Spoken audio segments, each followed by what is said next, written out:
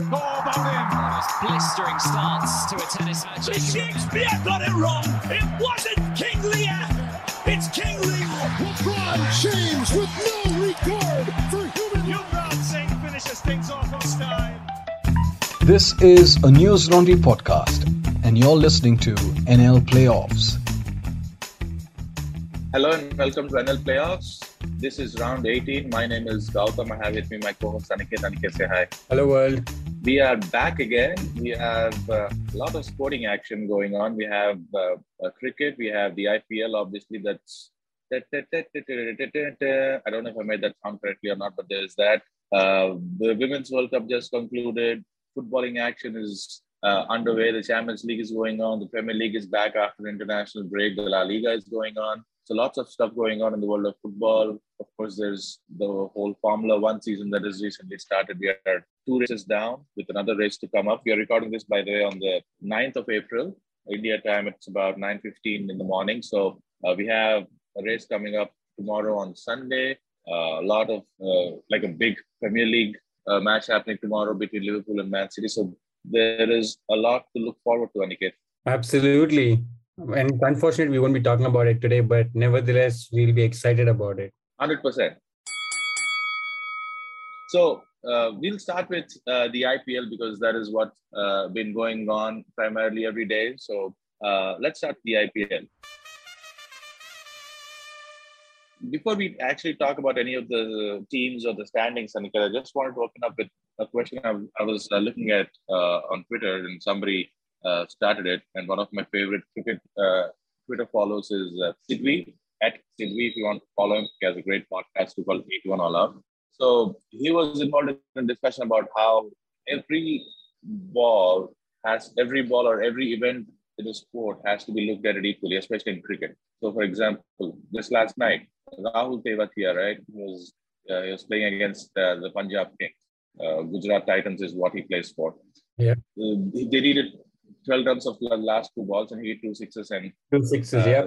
So he won in dramatic style. It was great. It was unbelievable to watch. There was somebody on Twitter who illustrated the point that, look, had he hit those 2 sixes in the 18th over, it wouldn't have been this hyped up. So he was of the opinion that these 2 events, if you look at them independently, they are the exact same thing. Do you agree with that? Or do you think it's just overhyped because those 2 events just happened on the last 2 balls of the game and they won it dramatically? Or do you think there is some element of high pressure? It depends on the context and all of that stuff. I mean, do I treat a sixer in the 18th over and the 19th over 5th ball equally? Yes, they're 6 runs. But the context does bring in a lot of the element. And I think that's what sport is about.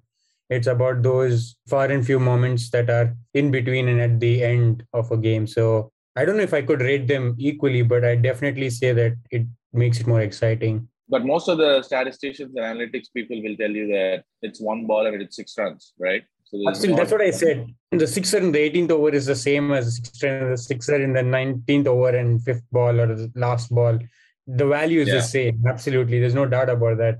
But it's the larger context that comes into play that actually, I think, gives the deeper meaning. And also the pressure of the last 2 balls and needing 12 runs is different from, let's say, needing 36 runs of 24 balls with 4 overs to go, right? So there's that. The stakes are different. The pressure is different. I'm assuming as a player too, I'm sure this feel a different level of added stress and pressure if it's the last 2 balls of the innings versus somewhere in the middle of the innings, I would hope, right? Absolutely. I mean, I think there's no 2 doubts about the kind of pressure that develops, like having 6 overs and a large total, like about, 100 runs and 12 runs in 2 balls or 1 ball. I mean, 1 ball is not possible, but 2 balls. Yeah. I think they're 2 different and the 2 different levels of pressure. And the same applies, if we flip it to other games. So if we talk about penalties in football, taking the first penalty is probably different from taking a penalty in sudden death or taking a free throw in like the first quarter of a game versus taking a couple of free throws in the game.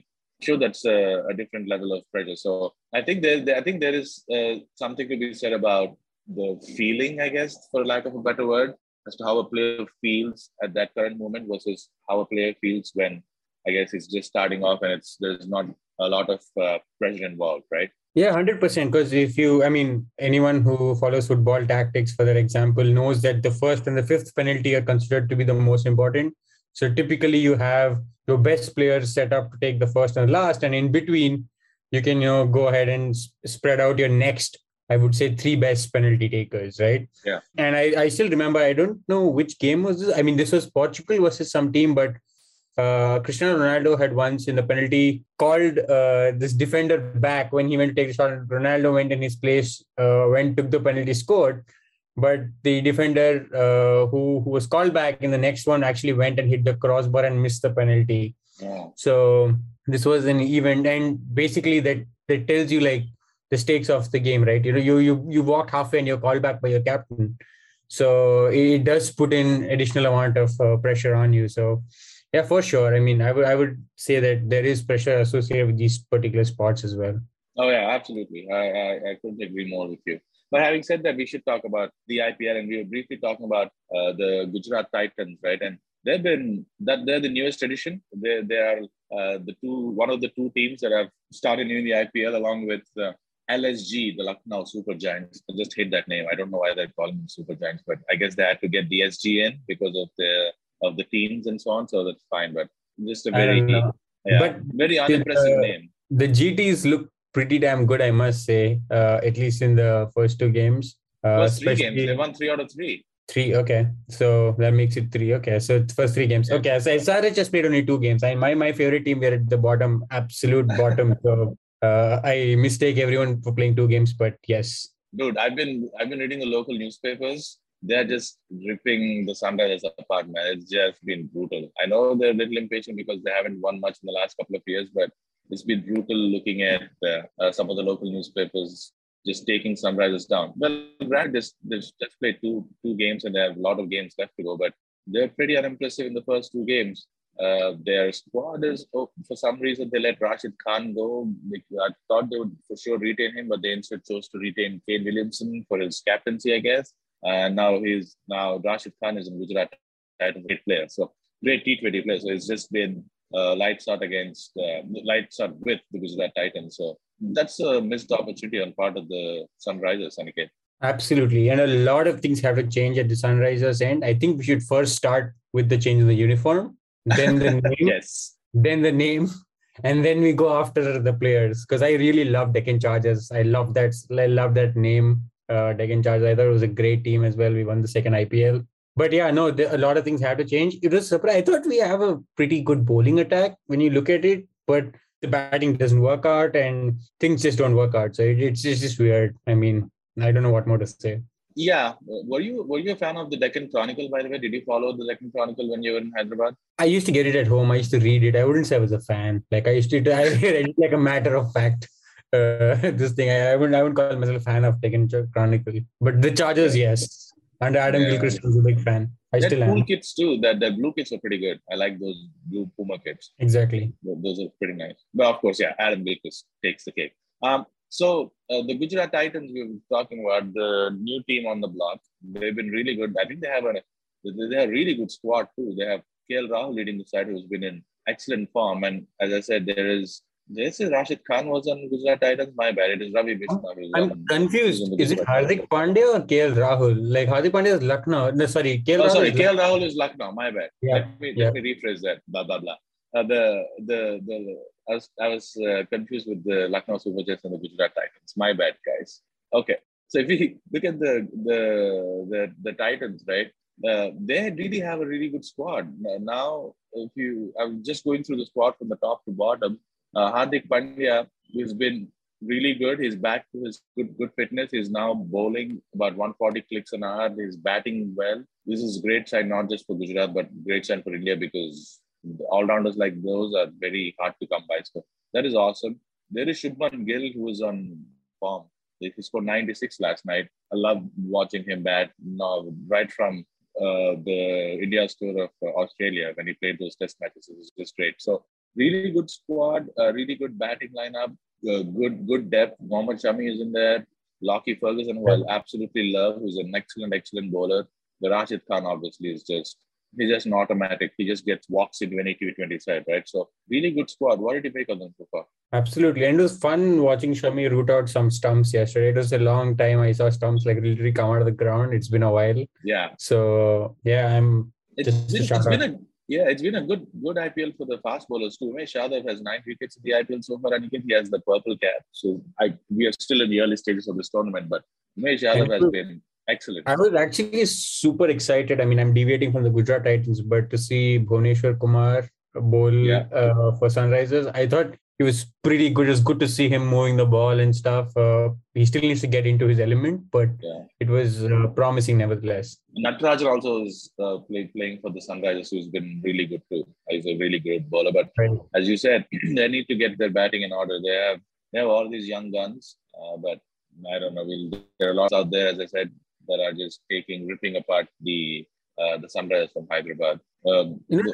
Sorry for interjecting, Gautam, but and you know this, that I was never a big fan of the IPL, but I still feel so proud that it has done so much for Indian cricket, right? There is just so much depth, just so much players who have come through who otherwise would have just, I think, fallen aside. But I think that's one of the very good positive things that's actually come out of IPL. I think that's what competition does. That's what we should do in general in sport, like support the footballing infrastructure we have.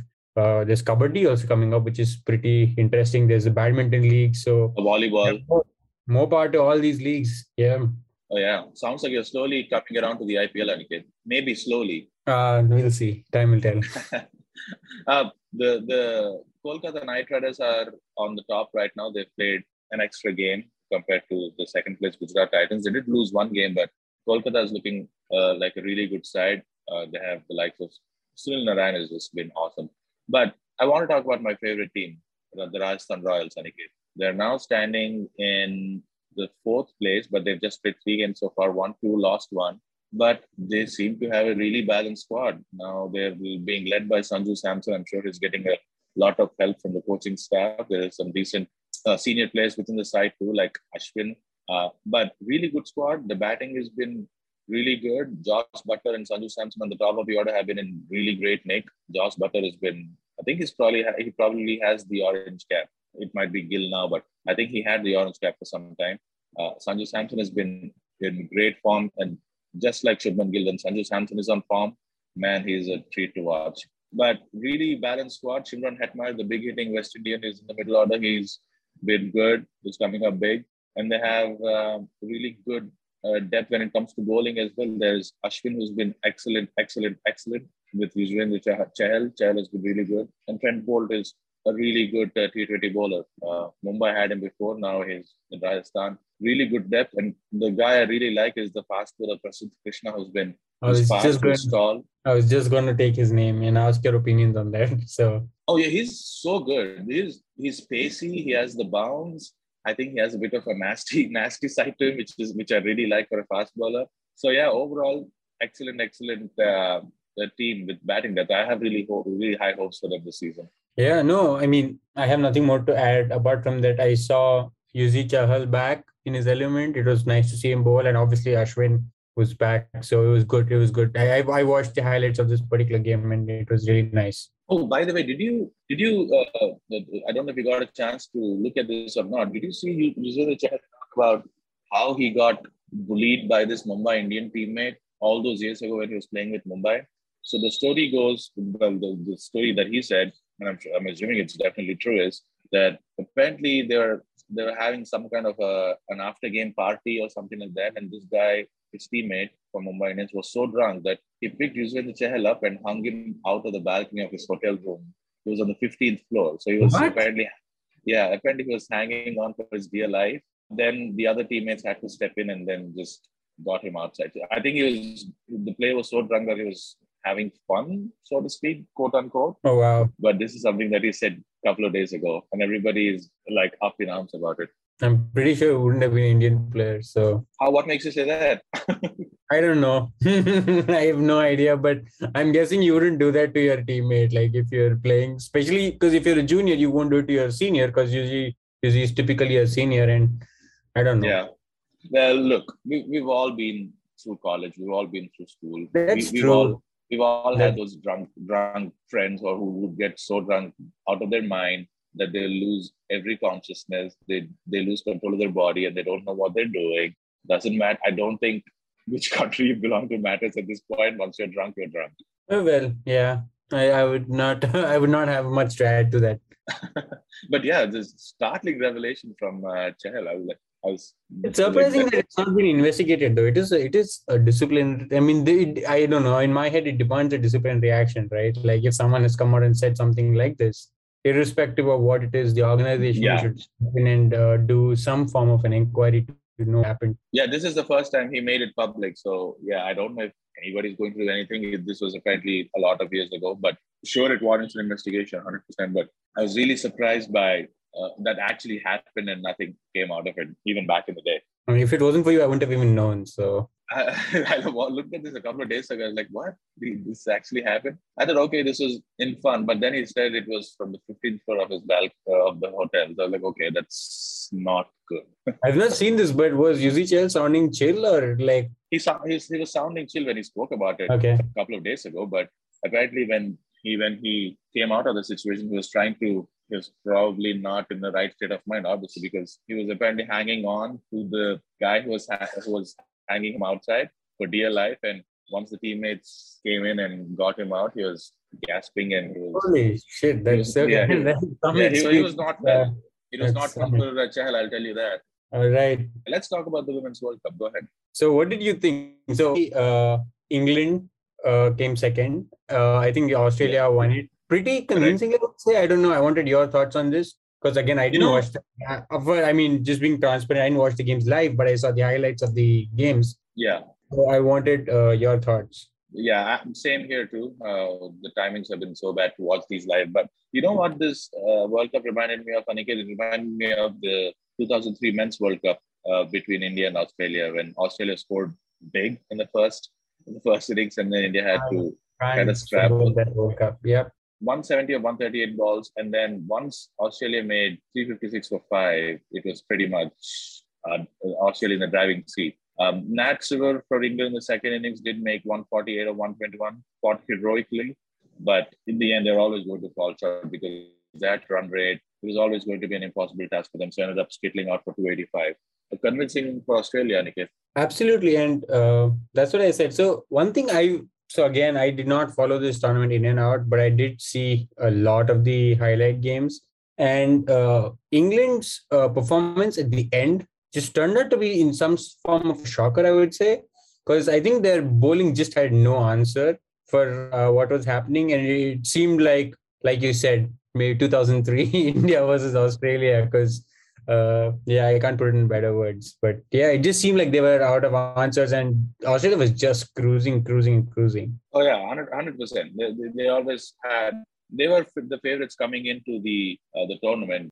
India is finished just outside, just failed to make the semi-finals. They had a tough outing this time around. This is probably going to be Mithali Raj's and Jhulan Goswami's final matches in the World Cup. I think they're probably going to announce their retirement soon, but they've been tremendous icons and assets to the women's game. So remember, if you think about it, there's a lot of good coverage of the women's game right now, but back in the day, all you heard was about Mithali Raj in the newspapers and about Jhulan Goswami in the newspapers. Absolutely. And I did want to talk about, this is one of the talking points, to talk about the Indian men's team, right?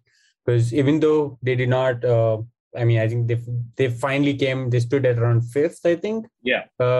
In the position they played. But I did want to give a shout out to the Indian women's team, especially the fielding. I thought was super. As a whole, overall, the women's cricket fielding, I thought was pretty spectacular. I saw some great catches going on, especially as always, Smriti Mandhana was there playing in innings almost in every game. So I can't pick a game now and say, oh, she actually did bad. So it was pretty nice to see even the openers do well. So yeah, I mean, it was good, more part of the sport. Yeah, 100%.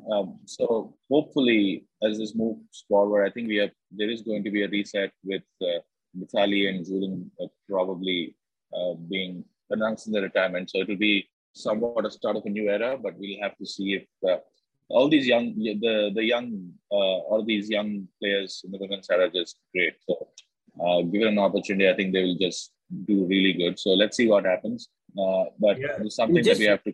Yeah, go ahead. Sorry, just remind me. Was it the game against South Africa that yes, went? That was the heartbreaker, close, right? Yeah, that was sad. And that was really close. Yeah, that was the really big game that against South Africa that they had. That that was a heartbreaker, but they lost at the final ball. But things happen. But still, as I said, not the greatest of outings this time around in the World Cup for India. But as I said, still have a really, really strong base to build on. The players, all these young players are really good. So let's see, hoping for their best. Yeah, and the cricket team is in safe hands. So that's good. Oh yeah, 100%. Okay, I think we should move on to the world of football, Aniket. What say? Oh yes. So let's talk about the Champions League rounds that have just wrapped up. So I want to talk about, and this is obviously put up by you, but I want to steal your thunder and talk about it first, about this gentleman called Karim Benzema. Yes. Who just single-handedly demolished Chelsea Football Club with his hat-trick. And he happens to be, after Ronaldo, I think, to score 2 consecutive hat-tricks. And he's also beaten his own record to be the oldest player in Premier League to score a hat-trick. So he broke his own record. He's 34 now. And he's like fine wine. He's just getting better and better. I think it's one of those seasons. And I hope it continues because he's definitely a brilliant player. It's not like he's just peaking this one season. He's always been a good player.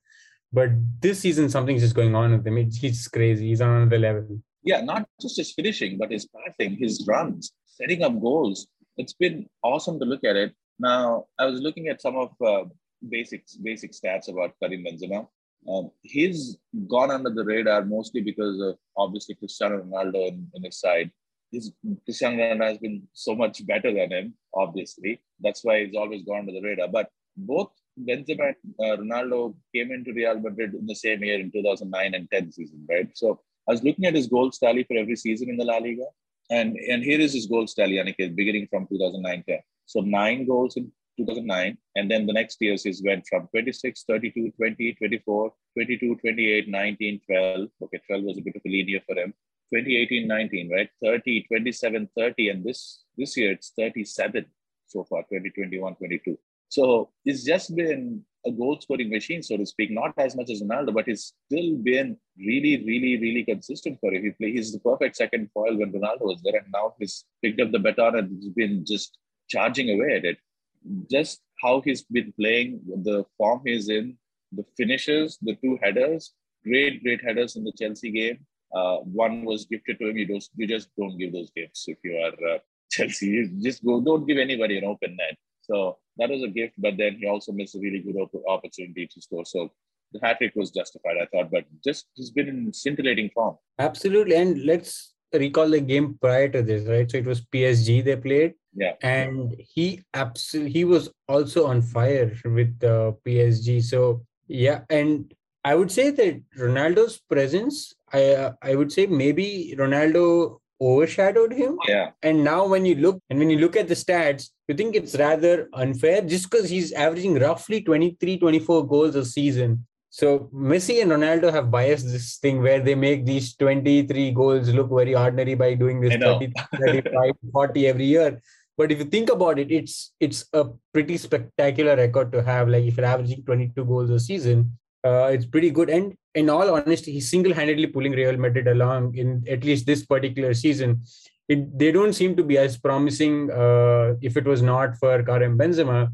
And I heard this online. I don't know who said it, but if Carlo Ancelotti right now had to personally go and massage Benzema, he would do it because it is that important that Benzema is to Real Madrid. They seem to lack any sort of threat without him right now spearing the attack. Oh yeah, they don't have. There is Vinicius Junior, but come on, Benzema has been their machine so far.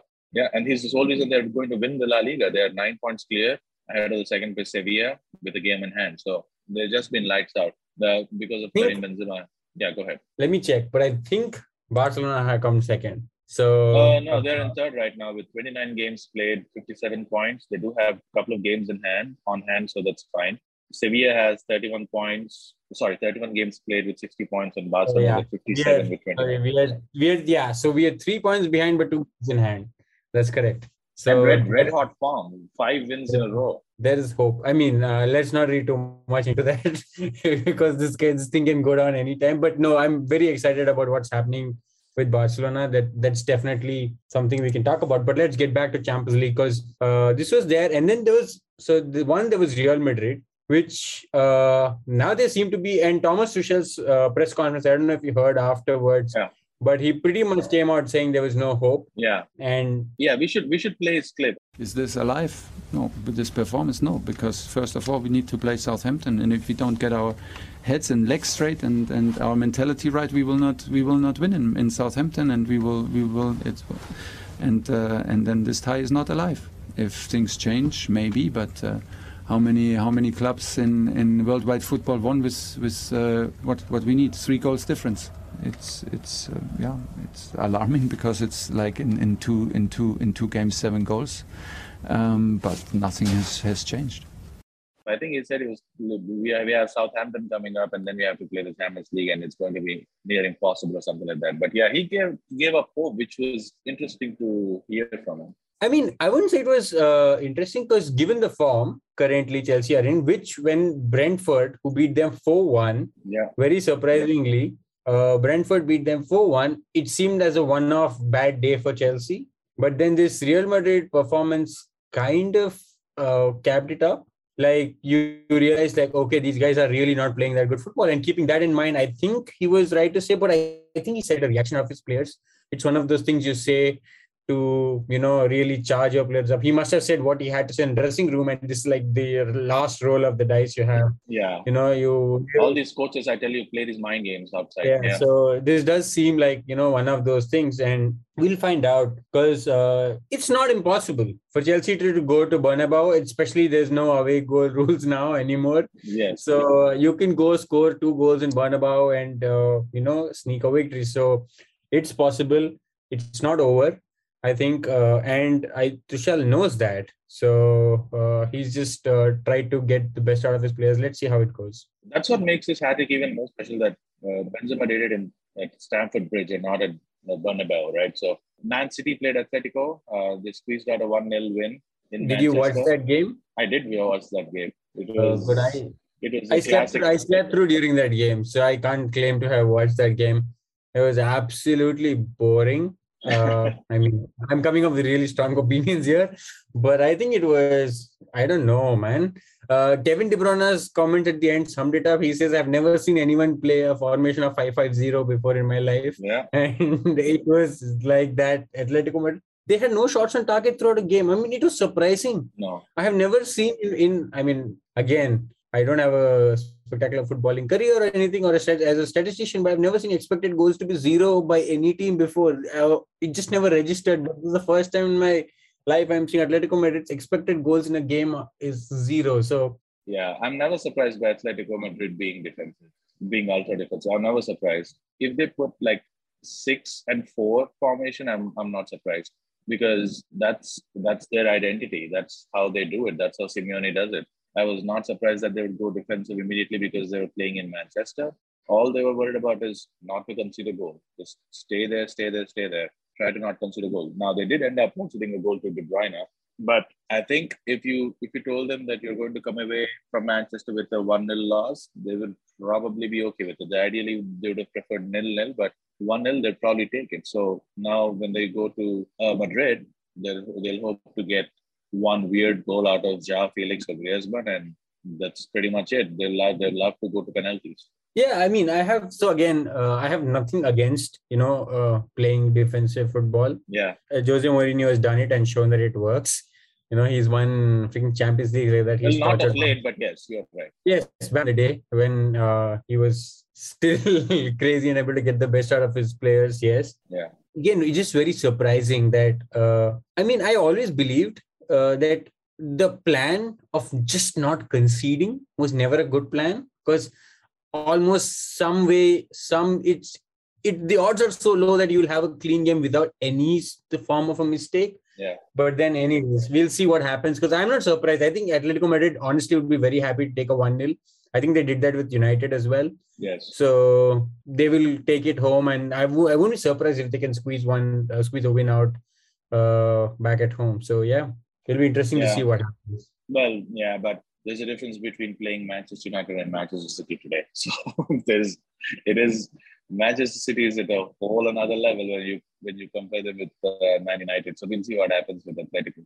The interesting thing that I'm constantly, I guess I should say I'm surprised by is that Phil Foden always comes off the bench for City. Now Guardiola loves playing the inverted winger, which means that if you're a guy playing on the right wing, prefer that he's a left-footed guy, and if you're a guy playing on the other side, you prefer that could be a right-footed guy. So Mahrez, who's on the right wing, he's left-footed, and on the left wing there's Sterling, who's right-footed. So because he allows people to cut back in and then take a shot, Guardiola, he loves playing the inverted winger. But if it was me, I would happily replace Sterling in the starting lineup with Phil Foden, because Phil Foden, whenever he comes on and makes things happen, he's such a great player to watch, and he makes things happen.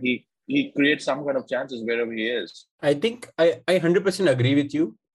Just to add to that, I also think that Sterling lets a lot of chances go. So as a player, he's good, he's fast, he can, skip players. He's pretty good at that. But I wouldn't say he's one of the coldest finishers. He can definitely improve his finishing. But I think, and I can only guess, I think getting Foden on later was a tactical thing, just so that when the legs are tired out, you want someone like him to come in and create something. And Guardiola does this. Sometimes he overdoes it, as it's famously discussed in Champions League. He really tries to overthinks it, or whatever you might call, like flip everything on its head. I still remember he made Philipp Lampard a midfielder in Bayern Munich. So he does all these kind of crazy things. And I don't know if it's one of them. If it works out, it's a tactical masterclass, right? Everyone's like, oh, wow, check this, what a brilliant tactical move it was. But if it does not work out 3 times in a row, then you start saying, oh, this dude's overthinking it. So it's a fine line. We'll only find out how it ends. Yeah. But given the track record, I hope he doesn't overthink it too much, keeps it simple. Sometimes works best, keeping it simple. I know. He has a great team. He has a wonderful bunch of players who swear by him. Good thing players swear by him, because if I was Phil Foden, I would have been trying to push myself into the starting lineup, or trying to get out of City, because he's not been getting enough starts. Even in the Premier League, he doesn't get a lot of starts. So it's if you're Phil Foden, you're a young guy who has the world in front of him. So I would love to see him play more instead of coming off the bench, but that's just me. Liverpool played Benfica 3-1 in the first leg, so they seem to be cruising along okay. The other surprising result, though, Aniket, was Villarreal was playing Bayern Munich, and they are 1-0 up just like that. Bayern had a bunch of chances, but Villarreal was the team who made the most of what they had. Absolutely. And if I'm not wrong, 2 of their goals were disallowed as well. So actually, Villarreal actually played pretty well. And it was surprising to see Bayern not play well, let me put it that way, because Villarreal were pretty good. And I enjoyed that game, actually. I was happy. I was happy when the game ended. So, yeah. Of course, everybody likes an underdog story, but Lewandowski, Gnabry, Muller, Kingsley Coman, everybody was there. Sane came on, just couldn't find the back of the net. I don't know if the Bayern Munich also had a goal disallowed, maybe. I think they were caught offsides and so on. So, but again, I'm not holding my breath. I think Bayern still should win this with 1-0 down, going back to the Allianz Arena in Munich. So I'm not too worried about Bayern being knocked out, but it sets up for a really good second leg, at least as far as Man City Atletico go. That should be a good game for Atletico, because Atletico will try to be a little more aggressive because they're down, and then Bayern should be going all guns blazing in Munich. So I still think Bayern and probably Liverpool is the favorite at this stage, because they have an easier path to the final, but we'll see what happens. Yeah, and I think this is a good time to register my disapproval of getting away of the away goals. Yes. It's really disappointing to see that, like, at this point, for example, if there was away goals, I think Chelsea would have been out. Like, there was just no way, to go into Bernabeu and scoring 3 goals. It's a very difficult task. You never say never in sport. But now that rule is not there, it's still tough to score 2 goals, but you still believe it's possible. Do you know what I'm saying? Yeah. So, and it is sad that this rule has come up, but it is what it is. Kind of takes us back to our initial discussion, right? So people who did not like the away goals rule said that a goal is a goal is a goal. right? But now, as I always keep saying, scoring in a Champions League knockout stage at Anfield is much different from scoring anywhere else in the world, because Anfield is this amazing atmosphere with an amazing home crowd. It's just loud and thunderous and booming. So I don't, perceptions do matter. The feel, what a player feels, what a player goes through in terms of stress and pressure and high stakes do matter. So yeah, I'm in this with you, Aniket. We are going to go down on this ship no matter what. Yeah, and we're going to drown in this ship in the away goal, so we'll drive at the away goal too. And I was actually reading about it again, Gautam, and so the reasons are weird. They say that the technology, there is VAR rules right now, less chances for referees to make mistakes. The pitches are equal quality. Previously, it used to be a thing because some pitches were really poor quality, whereas you had like proper, really good turfs in some pitch. So there was a lot of this. But I think discounting the fans is a major mistake, because it has been proven scientifically. Yeah. And I keep going about this point again and again and again. But they do have an impact. And like you said, there's no other example. I still remember Barca coming to Anfield and just getting shell-shocked. If you can imagine a team that plays in Camp Nou, which is one of the largest stadiums in the world, if they come to Anfield and they're just stumped, you can imagine the influence spectators have in a sport. So it's a very interesting topic. We should probably find some way to get an expert to talk about this somehow. I'm very curious to learn more. Yeah. But I think I'm willing to be flexible, but I don't think I'll change my opinion on this one, Aniket. I think away goals. I loved it too. Just add an extra layer of complexity, how you play and all of that. So it is just an extra variable that I really love. Absolutely. So with this, let's briefly touch upon, we have nothing much to talk about, but two teams that are in the Champions League are actually going to be facing off for the Premier League. So there is Liverpool and Man City. I think there's 1 point difference between both of them. Yes. And they're going to be facing off as the Etihad Stadium. So it'll be an interesting game. Obviously, I'm making no predictions, and I don't think I will let you talk for yourself, but it's going to be a game nevertheless, because you have Pep Guardiola, the overthinker, and Jurgen Klopp, who's a fantastic manager again, who will probably have the standard template that he'll run and make it simple. Like you said, keep it simple. Yeah. So it'll be very interesting to see what happens. My guess is, again, this will be outdated. So my guess is it'll probably end in a draw, and it'll continue to be in the title race will continue to be close until we get to the third game. So we'll see what happens once the dust settles over this game. So yeah, let's not talk too much about this, but let's talk about a little bit about Manchester United and their ongoing quest to be a really good manager, or so they think they do. But now it looks like now we have something on the table with Erik ten Hag more or less being confirmed as the next Man United manager. So as an in-house United fan, what are your thoughts? So I haven't thought a lot about this because I've pretty much given up on the season. There's nothing to look forward to this season, out of the Champions League, out of the Premier League contention. I don't know if United can even make, well, I shouldn't say can even make, they can make top four, but right now, I don't know if that seems attainable. Go ahead. Yeah, I think right now top four, the fourth spot is I think the most contested spot after the first. I think you have Chelsea, you have Arsenal, you have Tottenham, and obviously United. Well, Chelsea is more or less clear because Chelsea is sitting third right now with 5 points ahead with the game in hand. But Tottenham, Arsenal, West Ham, Man United, and Wolves probably not so much. But all these four teams, West Ham, United, Arsenal, and Tottenham have fourth place up for grabs. So yeah, I'm not holding my breath about if they're going to make the top four or not, because right now players are woefully out of form. They don't seem to have any kind of identity. They neither press, they neither defend, they don't get back in transition. They're dependent on big match scorers. They're depending on Ronaldo to score or Bruno Fernandes to make things happen. Players like Rashford are woefully out of form. So it's a scratch for me as far as the season goes. But if United end up getting Erik ten Hag, man, that'd be really cool, because I really loved what he did with Ajax. So coming into United, it has a different set of expectations. It's a bigger club, the whole commercial aspect, keeping the bottom line and all of that good stuff, right? So we'll see what happens. I'm not, as I said, holding my breath this season yet, Aniket. So if we end up getting him, definitely something to look forward to the next season. Hopefully it gives United some kind of an identity, which they terribly seem to lack over the last 2 years. Even though I'm not a United fan, I stand more of a neutral. I think it's painful even for me to see United in this position at this point. Happily painful? No, it's surprising I say this, but I think the legacy of the club, at least when I saw, dude, it was the biggest club in football at that point of time. I mean, there was nothing bigger than Manchester United and Sir Alex Ferguson. And seeing them at this level, I think the club needs like a complete rebuild, right from the core. And I think Ten Hag will do a pretty good job because he's basically been doing that year after year in Ajax.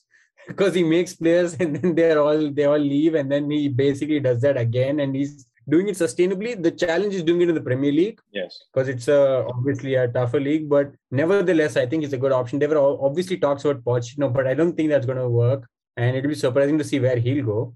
Because United, in this pursuit of so far getting Ralph Rangnick, they let a lot of good managers go. Because I remember Antonio Conte was one of them who was in line. There was Pochettino, and then now there's Ten Hag. So I think they have to at this point settle down and play the long game, By the way, can I say something little unrelated but sticking to the Premier League? Yep. I'm going to tell you, I said so, but I'm not going to brag about it. Everton are in the 17th place right now. The last 5 games, 4 losses, 1 win. And who is coaching them? Frank Lampard. Okay. God. Dude, been awful. No, this is not. I agree to everything you said. Everything except this is Frank Lampard. No, I think he has very little to do with where they are right now. Yes, they're struggling, and that's the point I put up there. Everton, if they go down, oh my God, it's going to be, I don't know. I just don't have words to complete it. But it's definitely not Frank Lampard. It is, I mean, I don't know what to say, but I hope he survives them. What makes you say it's not Lampard, though? At least he's part of the problem. He's, if not the whole problem. I agree he's not. He's a part of the problem. Yes, I 100% agree. He's a part of the problem. But it's the players. I mean, they had Carlo Ancelotti at one point who was at Real Madrid, who's done everything in the world of football, who basically gave up on that team. Yeah. So it is a deeper problem than the manager, for sure. Well, I don't think he gave up on this team, though. Real Madrid came calling, so he's obviously. When I say gave, like I say it very lightly. I don't mean he gave up on them, but he had the resources. Everton gave him money. He tried building, and he's a fantastic manager to have. I think any other club, if they had Carlo Ancelotti, they would have done far better than what Everton did. And right now they just don't seem to have, I don't know, the players to really put in that, I don't know what you call the one, dirty day. Just get your hands dirty, put your body in there, and play the Premier League style. Yeah. For survival. So I think they lack that, and I think Lampard's well aware. Obviously, it's going to look terrible on his resume if this does go down, but I don't think at this point he cares much about that, because there are bigger things to worry about. It's sad to see that a club of Everton's level is facing a relegation battle. I'm pretty sure there has to be more happening behind the scene than just having a bad manager or a couple of bad players, because Everton is a club. 100%. They are the perennial middle of the table club, right? You never see them go down or you never see them go up. They're always there. Yeah. It's just like, it's kind of weird to see them struggle so much. So 29 games, 25 points. They're just 1 point behind Burnley. 1 point ahead of Burnley in the 18th position. So they are in dire straits with 9 games to go. So they need to pick something up and get some good results. So if I look at their team, Dominic Calvert-Lewin, who was one of the leading goal scorers, last season or a couple of seasons ago. Richarlison is really good. The Brazilian. They have the England goalkeeper, Jordan Pickford. They have all these. Decore is pretty good. Holgate is pretty good. Mari Gray is there. Yeah, all of these are really good players. Good quality players. They're not exactly bums. So I don't know if it has to do with chemistry, if it has to do with, of course, when it comes to things like this, it is a combination of a lot of different factors. So Everton is playing Man United next, which doesn't give you a lot of confidence either way, but we'll see. Everton has Leicester playing. So they have a really tough set of games coming up. So they're playing United. They're playing, let's see who else they're playing. They're playing Liverpool. They have Chelsea coming up. They have Leicester again coming up. So It's going to be a little it's very, going to very be close race to the finish. it's going to be brutal for Everton, man. The more I see their fixtures, the more I feel they're bound for relegation. I'm sorry to say that. I know. But It's going to be rough. It's going to be rough. So. Okay, let me repeat exactly what you said. Manchester United. After that, you're playing Liverpool at Anfield. Then you play Leicester City. Then they play Brentford, who just beat Chelsea 4-1. I mean, they're a pretty decent team. I'm not saying that they beat Chelsea, so they're tough. And then Arsenal.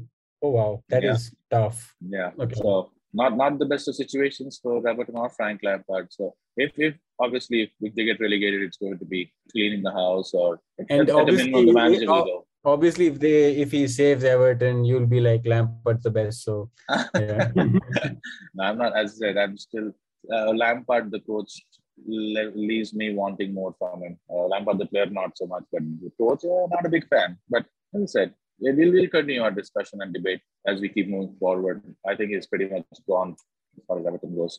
Okay, so let's move on. Let's move on to Formula One. Brand new season, brand new dawn for Formula One. It's the Bahrain Grand Prix.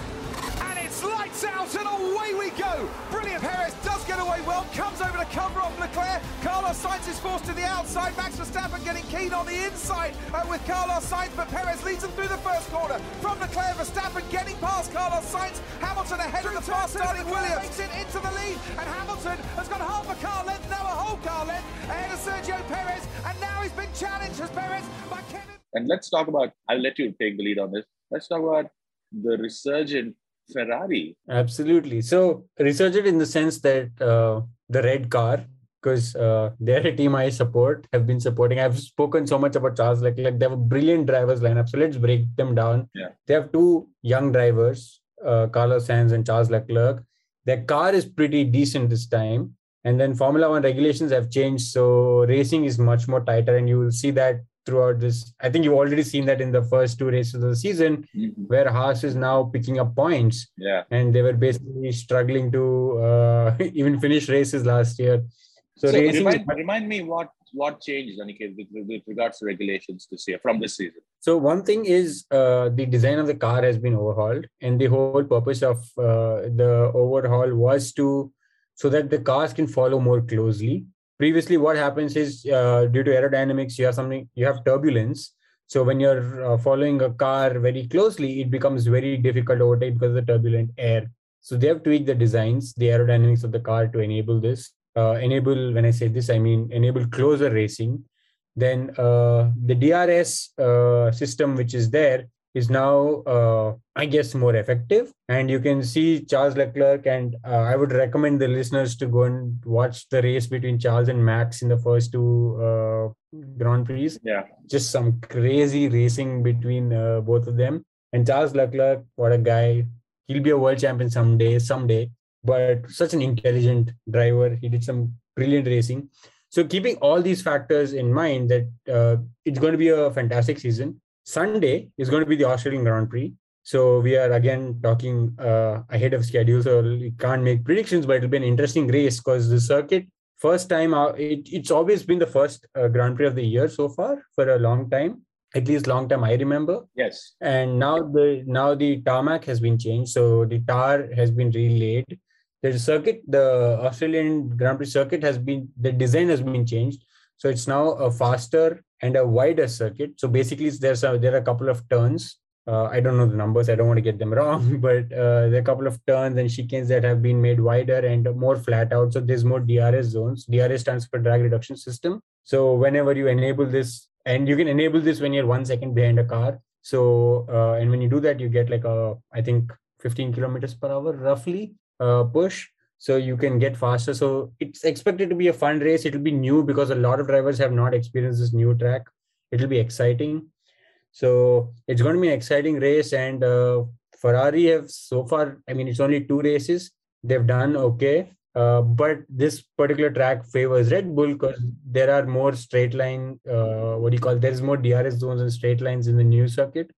So it's going to favor Red Bull. So it'll be interesting to see what happens. So the Australian Grand Prix, as you said, yeah, again, it's going to be quite outdated once this episode comes out. So, but tell me, is the new design, is Mercedes are off to a bit of a shaky start. Talk to me about Mercedes. Is it the design? Is it just new season? Well, I don't think it's a strategy that's going wrong. I think it has to do with the car, right? Absolutely. I mean, it turns out that the 7 times in a row world champions, and this did happen last year too. But that last year also in the starting, if you remember, they did not have the best of the cars, but they slowly, as the races progress, they get better and better. But this year, their car's design has just been very off.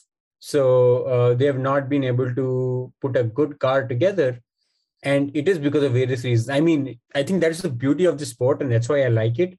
It is the intersection of engineering and high performance. That's what I would say. High performance and engineering both in there. And yeah, they're not doing pretty well. It's too early to call anything so far, but they are struggling. Lewis Hamilton, I think, finished 10th last race. So he seems a little frustrated, which is rare, but we'll see. Yeah, Hamilton was lucky to finish, I think, on the podium. Did he finish on the podium? Yeah, I think he did finish on the podium in the first race.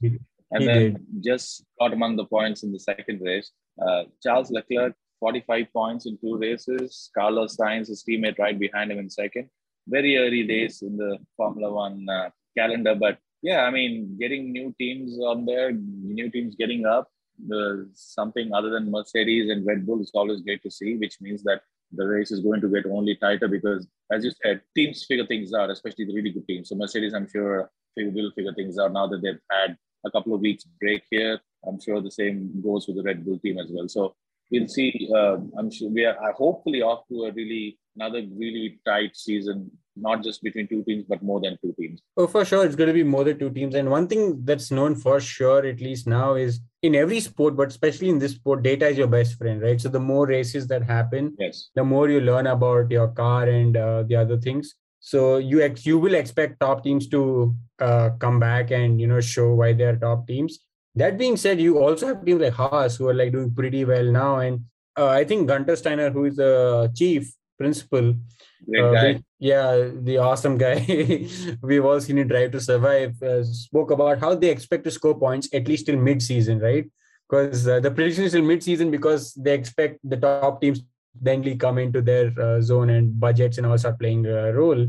But so far, they're very happy with how they're doing. And I just recommend people to go and watch because one really good example was, I think, Alpine. Esteban Ocon and Fernando Alonso's teammates were racing like crazy in the last particular race. So it's fun. If you enjoy racing, I think this new car design is working well. We'll see how it goes. Like I said, it's too early to call anything. It'll be interesting to see. Yeah, I love that there are more teams that are just in the middle here. So that's awesome. Yeah, and one thing I think we didn't speak about, but Kevin Magnussen is back to Haas. So he's replaced Nikita Mazepin, who was the previous Haas driver, and he was son of an oligarch. And I think this whole Russian invasion, fortunately or unfortunately, took his seat away. So yeah, that's just an update. Yeah, I have a recommendation on that later on as we move to our recommendations. Yep. Anything else you want to talk about the Formula One, Aniket? This is it. I don't want to say more. I want to talk a lot, but I don't want to say anything more before a race. So let's see how it turns out. Indeed. Okay. So I think with that, we are probably at the end of the podcast. Aniket, if you want to share anything else before we plug some articles and some recommendations, anything else that you would like to talk about in the world of sports in general? Yeah, I just realized that Formula One was a pretty nice sport. I saw a couple of MotoGP races. Okay. And I was really sitting and wondering, why do these guys do this? It is so dangerous. It is just insane. I mean, I don't know. Some of those crashes and some of those people falling, they just fly off, man. Seriously. And I saw a video of this guy fall off. He just slid through the tarmac and then he basically gets up, runs to get another bike and just goes. Yeah. So I'm like, I don't know, maybe I'm just getting old, but boy, that's dangerous, man. I mean, like when I see Formula One, I used to wonder it's dangerous, but these guys are protected by like a proper car. There's just so much engineering and design put in, but MotoGP is just another, a lot of respect.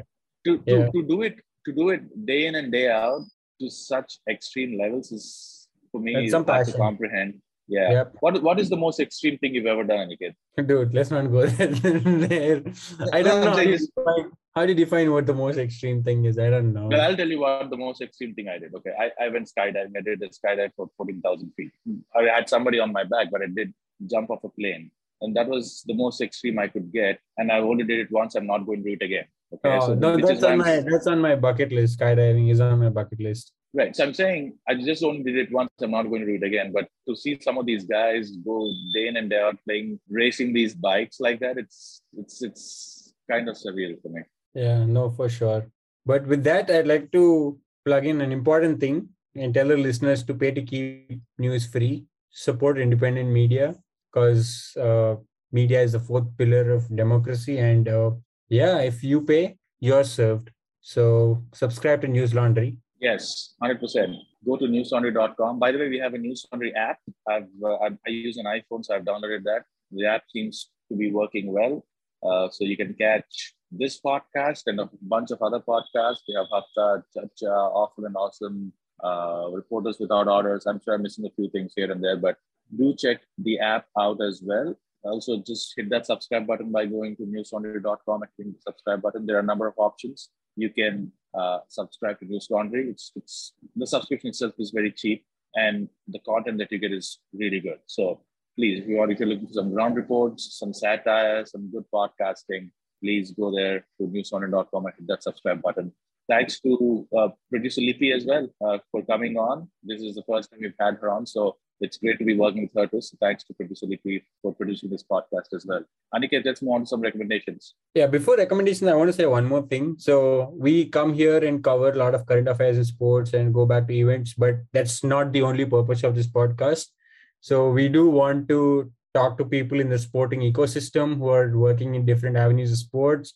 So if you have anything interesting to share with us, me and Gautam would love to learn. So we'd love to have you on the podcast. So write to us in the podcast letters. Yes. So I think it's podcast/letters. We'll link those. Yeah, we'll link those in the description below. But yeah, do write to us because we'd like to learn more about different sports and how the whole sporting ecosystem in general works in India. And that's the whole point of this podcast, was to start a conversation on that front. So write to us and give us any feedback. Awesome. Okay, so I'll begin with some recommendations then. The first recommendation I have is a podcast called BBC Hard Talk. It's a really good podcast that covers a lot of things. BBC Hard Talk, hosted by Stephen Sacker. In the most recent episode, he's interviewed Nikita Mazepin, and he's kind of asked him pretty much all kinds of questions that he had to ask. He's talking about his ties to his father's ties to Putin, his father trying to issue threats to the Haas team. If you saw Drive to Survive, there's a whole episode dedicated to Team Haas and how his dad is trying to issue a threat, essentially saying that if you don't give his son what he wants, he's going to pull out the money he has invested and so on. So he also asked him straightforward to his face if he condemns Putin with his actions. So Mazepin tried to put up a strong face, but I think he came across as somebody trying to save face, but not really able to. So catch that BBC Hard Talk with Nikita Mazepin out. Another article, and I shared this with you as well a couple of weeks ago, Aniket, is from one of my favorite writers. His name is Ethan Strauss. His article's title is Pity the Zoomer Athlete, where he talks about how there's been a lot of cases in the last few years about athletes pulling out, citing mental health issues. Especially, we spoke a lot about Naomi Osaka, but there's a number of other people who have pulled out, citing mental health issues as well. And how he talks about there is this glorifying the modern athlete when he or she comes out and says that they are pulling out, citing mental health issues, or calling people out or calling the crowd out, saying that more or less a lot of it is affecting their mental health. So he does not take away the mental health issues. He's serious about it, but at the same time also says there is this urge among everybody to glorify the athlete who is citing mental health issues. So it's a really good piece, really well-balanced piece. It is on Substack, but I think this is a free article that he had, so check that out. Yeah, actually, I thought it's an interesting article. Like I said, he doesn't trivialize, like you said, doesn't trivialize the mental health issue, but he does put up fair points. You might not agree with everything he says, but it is very well written and a very interesting article. So thank you, Gautam, for sharing that last time. So my recommendations are, before I go into recommendation, I did say that maybe we should review Drive for Survive, because I want to again register displeasure of the latest season, but we'll keep it for another episode. Yeah, that's probably good. Let's do this. Did you watch 83, Aniket, movie? No, I have not seen 83. Okay, let's have an episode reviewing Drive to Survive and 83 both together. I think that will be good. That sounds like a plan. All right. So my recommendations are, it's in a series. It's called When Eagles Dare. And it's about Crystal Palace, the football club. And I found it pretty amazing. Just from a third person's view, learning about the history of Crystal Palace. How about in, I think, 2010 or 2009, they went close to liquidation. Basically, their assets were frozen and there was no one pitching in to buy that club. Fans came together and basically decided we will not let this club go down. And they invested, obviously there were some notion of rich fans there, so they invested money in that. And in 2013, it's about the journey to making it to the Premier League. So 3 years later on, they made it to the Premier League. And I think they've done a very good job of capturing what that journey was about. And it's very interesting because I learned so much about the club, about the history of it. So that's one recommendation I'd say. It's on Amazon Prime Videos. And the other one is a mind-blowing movie that I have seen.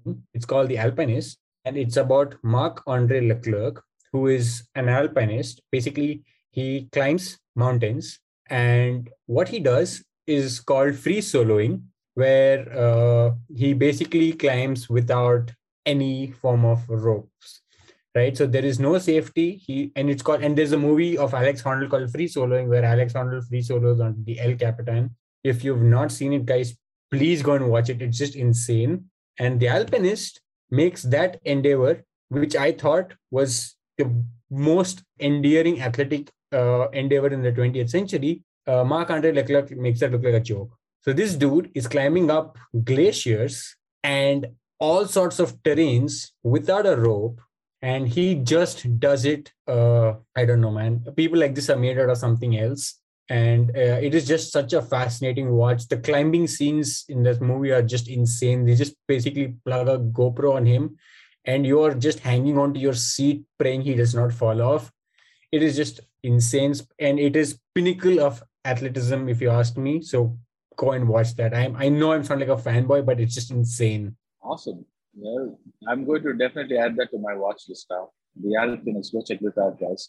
Okay, with that, I think we've come to the end of this show. Aniket, another round in the books, 18 of these so far, so not bad. So we should... Yeah, go ahead. Like I keep saying, who's counting? But who's counting? So... Yeah. All right. Thank you, Aniket. Thanks for listening, everybody. I hope you have a good week. Until next time. Yep. All the News Laundry podcasts are available on Stitcher, iTunes, and any other podcast platform.